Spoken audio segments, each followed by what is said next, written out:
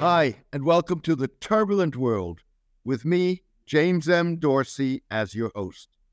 Meet Sheikh Assim Al-Hakeem, aka Sheikh Awesome, a multilingual, ultra-conservative, and charismatic Saudi cleric.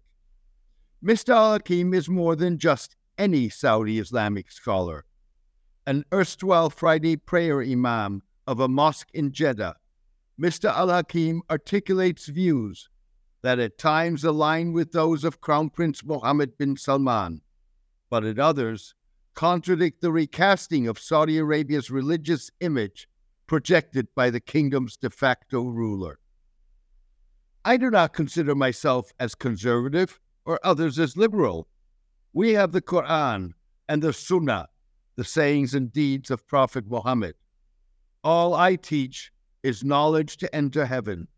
It's not rocket science. This is what God says in the Quran. It's black and white, Mr. Al-Hakeem said in an interview. Describing himself as a controversial figure, Mr. Al-Hakeem initially declined to be interviewed for this article. His office said in an email that the cleric is not authorized to talk about Saudi Arabia. However, in a further exchange, he agreed to discuss his religious views. In stark contrast to religious reformers like Nahdlatul Ulama, the largest and most moderate Indonesia-based Muslim civil society movement, Mr. Al-Hakeem last month appeared in an interview with popular Indonesian podcaster Dondi Tan to defend the inferior status of non-Muslims in Muslim societies. In 2019, a meeting of 20,000 Nahdlatul Ulama religious scholars issued a fatwa eliminating the legal category of kafir or infidel in Sharia. It replaced it with the concept of citizens with equal rights, irrespective of religious belief. In Islam, we are ordered to love for the sake of Allah and to hate for the sake of Allah. It means that if someone is in accordance with the teachings of Allah, the Almighty God, and he's complying with his law, we love that individual. If there is someone who disbelieves in Allah and who also insults our religion, I cannot love this person. According to Islamic law, the Quran and the Sunnah, I'm obliged to hate him, Mr. Al-Hakeem said. But hating him does not mean I should be violent, do him wrong, or oppress him. This is all unacceptable in my deen, my religion. So what does it mean to hate him? Meaning I hate his disbelief. I have a lot of Christian friends. They know me and they visit me. They invite me. I invite them. Are we best of friends? Of course not. The moment they become Muslims, they become brothers, our brothers, and beloved ones to us, Mr. Al-Hakeem added. Sporting a flowing gray beard and an intricately woven white skull cap, the cleric defended imposing an extra tax on non-Muslim residents in a Muslim-majority country, even if Saudi Arabia has not implemented the Sharia rule. In return for what? In return, they live safely in our country or their country. And if there were an army to attack their country, they do not defend themselves.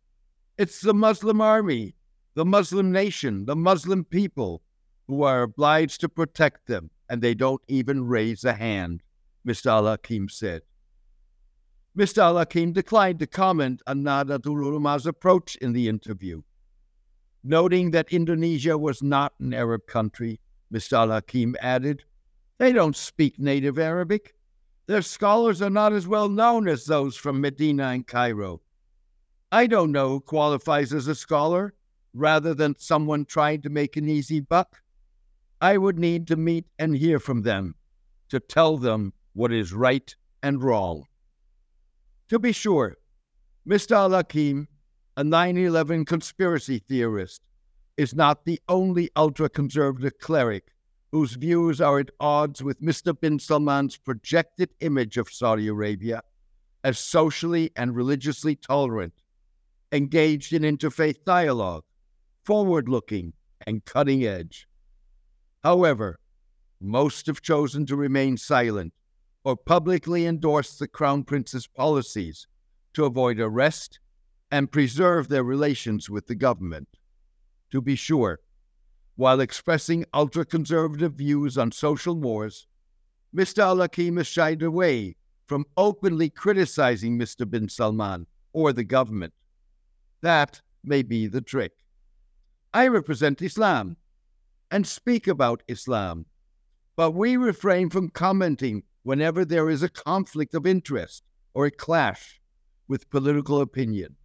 They have their own people to comment without getting into trouble, Mr. Al-Hakeem said in the interview.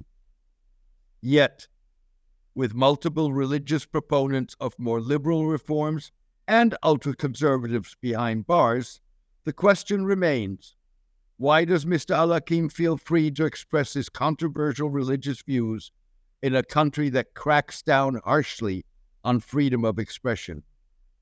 In July, a Saudi human rights group on Twitter and Instagram reported that authorities arrested Saudi religious scholar Sheikh Badr al-Mashari, an outspoken critic of Mr. bin Salman's promotion of a Western-style entertainment industry. Mr. al-Mashari last posted in February on his Twitter account with 550,000 followers. His tweets before that largely supported King Salman and the Crown Prince, and particularly the Saudi military intervention in Yemen. In another incident, a Saudi court last year sentenced Salah al-Talib, former imam of the Grand Mosque in Mecca, to 10 years in prison for insisting on a Muslim's duty in Islam to speak out against evil in public.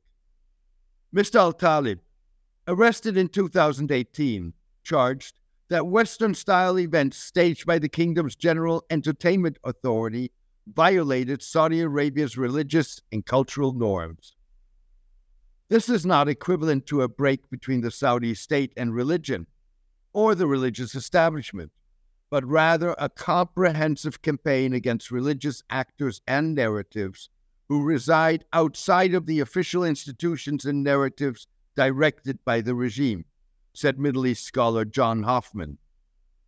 In an interview with Fox News this week, Mr. bin Salman potentially opened the door to easing the crackdown, or at least end unjustifiable harsh sentences, even if the repression of freedom of expression remains in place.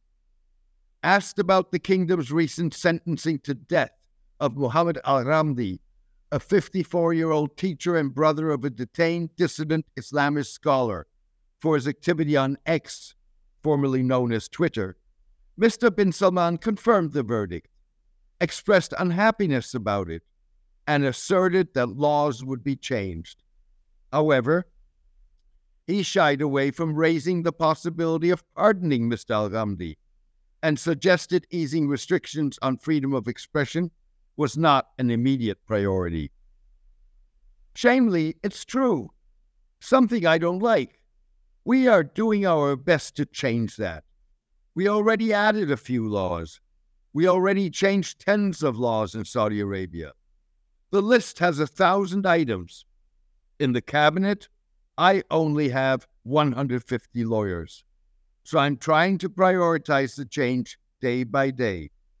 But do we have bad laws? Yes. We're changing that. Yes, Mr. bin Salman said. One reason Mr. bin Salman may be giving Mr. Al-Hakeem some rope is a possible willingness to appease, in a limited fashion, the kingdom's once powerful ultra-conservative clergy that he has subjugated and bent to his will since coming to power in 2015. Thousands of clerics were forced to pledge not to criticize the government. Another explanation could be that the Crown Prince's tolerance of men like Mr. Al-Hakeem indicates a transactional approach towards social reform, embracing changes required by his effort to diversify the kingdom's oil-dependent economy and ensure the buy-in of its majority under 35 population. In any case, Mr. bin Salman's indulgence of men like Mr. Al-Hakeem suggests a refusal to anchor his reforms in an overhaul of Islamic jurisprudence that would align Sharia law with the changes he is implementing. A just-released Washington Institute for Near East Policy public opinion poll may help explain Mr. Salman's approach. Religion emerged in the survey as a significant concern for Saudis. Just under half of those surveyed, 48%, compared to 27% in a 2017 poll, favored a reinterpretation of their faith when presented with a choice between the traditional view of Islam and those who are trying to interpret Islam in a more modern direction. The poll also lifted a veil on Saudi perceptions of the limitations of moderation. Only 3% of those polled said they would permit Christian or Jewish tourists to have prayer meetings in designated places. Similarly, a mere 5% suggested we should show more respect for the world's Jews and improve our relations with them. Similarly, 46% prioritized guarantees for Muslim rights at Jerusalem's Al-Aqsa Mosque, Islam's third holiest site, above securing Palestinian rights in any agreement to establish diplomatic relations between Saudi Arabia and Israel. In the interview, Mr. Al-Hakeem dismissed the survey. "We don't care about such surveys. We care about the Word of God. Islam is still striving after 1,500 years. No matter how vicious the attacks of our enemies are, Muslims are still the fastest growing followers on earth. Who cares about such surveys?" The survey was conducted as Saudi Arabia and the United States discussed potential terms for a Saudi-Israeli deal. Mr. bin Salman has insisted that Israeli progress in resolving the Palestinian issue is a precondition. At the same time, Mr. bin Salman has sought to break with Mr. Al-Hakeem's ultra-conservative and supremacist interpretation of Islam that has dominated Saudi Arabia since its founding in 1932. These interpretations projected the kingdom as secretive, inward-looking, intolerant, misogynist, and in many ways out of touch with modernity. Instead, Mr. bin Salman has worked to create an image of a country that is open to the world, accepting of others, and supportive of women's professional and personal opportunities. In line with Muslim legal tradition, Mr. bin Salman has ignored outdated or obsolete provisions of Islamic law, rather than amending the Sharia. That allows Mr. Al-Hakeem to project the kingdom in ways that are at odds with the Crown Prince's imaging, as long as those clauses remain on the books. Mr. Al-Hakeem prides himself on having spent time in 2007 with controversial arch-conservative religious scholars, such as fugitive Indian cleric Zakir Naik, Bilal Phillips, a Jamaican-Canadian imam who was an unindicted co-conspirator in the 1993 World Trade Center bombing in New York, and American Muslim preacher Yusuf Estes. Mr. Estes was barred entry into Singapore in 2017 because his divisive views breed intolerance and exclusivist practices that will damage social harmony. Mr. Al-Hakeem said he had maintained those relationships over the years. Mr. Al-Hakeem's popular style combined an uncanny familiarity with American culture and a conservative Salafi perspective, firmly rooted within the religious world of Saudi Arabia before Mr. bin Salman's rise, said Middle East scholar Thomas McGuire in a paper published in 2016. Sheikh Awesome used closely to the politically quietist position that characterizes the vast majority of adherents to contemporary Salafism, Mr. McGuire added. He pointed to Mr. Al-Hakeem's statement during the 2011 popular Arab revolts that protests were only permissible if authorized by the government, peaceful, and gender segregated. Mr. McGuire said he got to know Mr. Al-Hakeem when the two men co-hosted in 2005 a Ramadan Fatwa call-in program on Huda TV, an English-language Cairo-based Islamic satellite channel. Mr. Al-Hakeem said he did not know or could not remember Mr. McGuire. On social media, Mr. Al-Hakeem counsels with 388,000 Facebook followers and 390,000 on X on proper Islamic precepts adherence. Need marriage counseling or any other one-to-one live counseling via Skype, FaceTime, etc. by Sheikh Assim Al-Hakeem at a cost of $100 per half hour, Mr. Al-Hakeem is happy to oblige. Mr. Al-Hakeem's website notes that the cleric is open to invitations for lectures and seminars. Sheikh requires an official visa, stating that he is going for lecturing, a business class ticket on Saudi Airlines or Qatar Airways, and hotel accommodation, the website says. Since its founding, Mr. Al-Hakeem has been associated with the ZAD Online Islamic Studies Academy and satellite TV, which has attracted 2.2 million followers on Facebook. Co-founded by clerics who allegedly support the Muslim Brotherhood, the Academy enrolls students free of charge. It is about to roll out an English language curriculum alongside its Arabic programming. Mr. Al-Hakeem said he would teach English language courses. On YouTube videos and in textbooks, ZAD Academy instructors advocate female circumcision, order women to walk on the side of the road so as not to crowd men in the middle, declare a woman's face private, reject freedom of religion, endorse the death penalty for apostasy, and celebrate a Muslim superiority over a non-Muslim.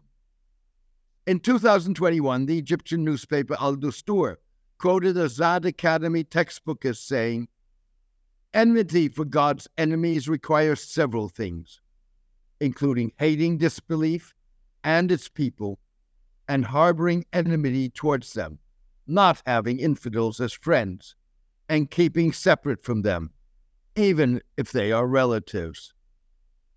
Last year, Mr. Al-Hakeem echoed some of the Academy's conservative views on women, implicitly distancing himself from Mr. bin Salman's enhancement of women's rights and loosening stricter gender segregation. Rejecting advocates of platonic relationships between men and women, Mr. Al-Hakeem insisted, "We cannot speak with such people.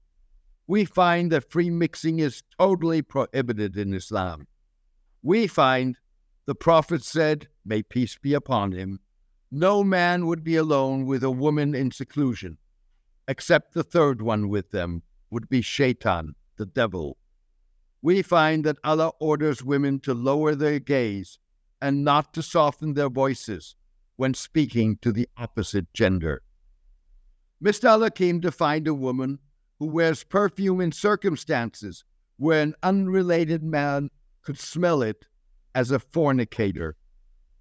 However, speaking to Mr. Tan, Mr. Hakeem appeared to distance himself from the call to sentence Muslims who abandon their faith to death. "We say those who leave Islam, they're more than welcome.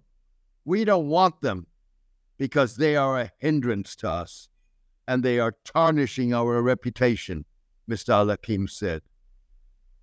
In the interview, Mr. Al-Hakeem said he shared the views of the ZAD Academy instructors with reservations, particularly regarding female circumcision. He said his daughters had not been circumcised. "I'm inclined to say it is not mandatory but recommended when there is a need. That is a decision for physicians to make. It may help some females in their sexual orientation," Mr. Al-Hakeem said. Thank you for joining me today. I hope you enjoyed today's column and podcast. The turbulent world with James M. Dorsey depends on the support of its readers. For the past 12 years, I have maintained free distribution as a way of maximizing impact. I'm determined to keep it that way. However, to avoid putting up a paywall, I need the support of a core of voluntary paid subscribers to cover the cost of producing the column and podcast. If you believe that the column and podcast add value to your understanding and that of the broader public, please consider becoming a paid subscriber. You can do so by clicking on Substack on the subscription button at www.jamesmdorsey.substack.com and choosing one of the subscription options. Thank you, take care, and best wishes.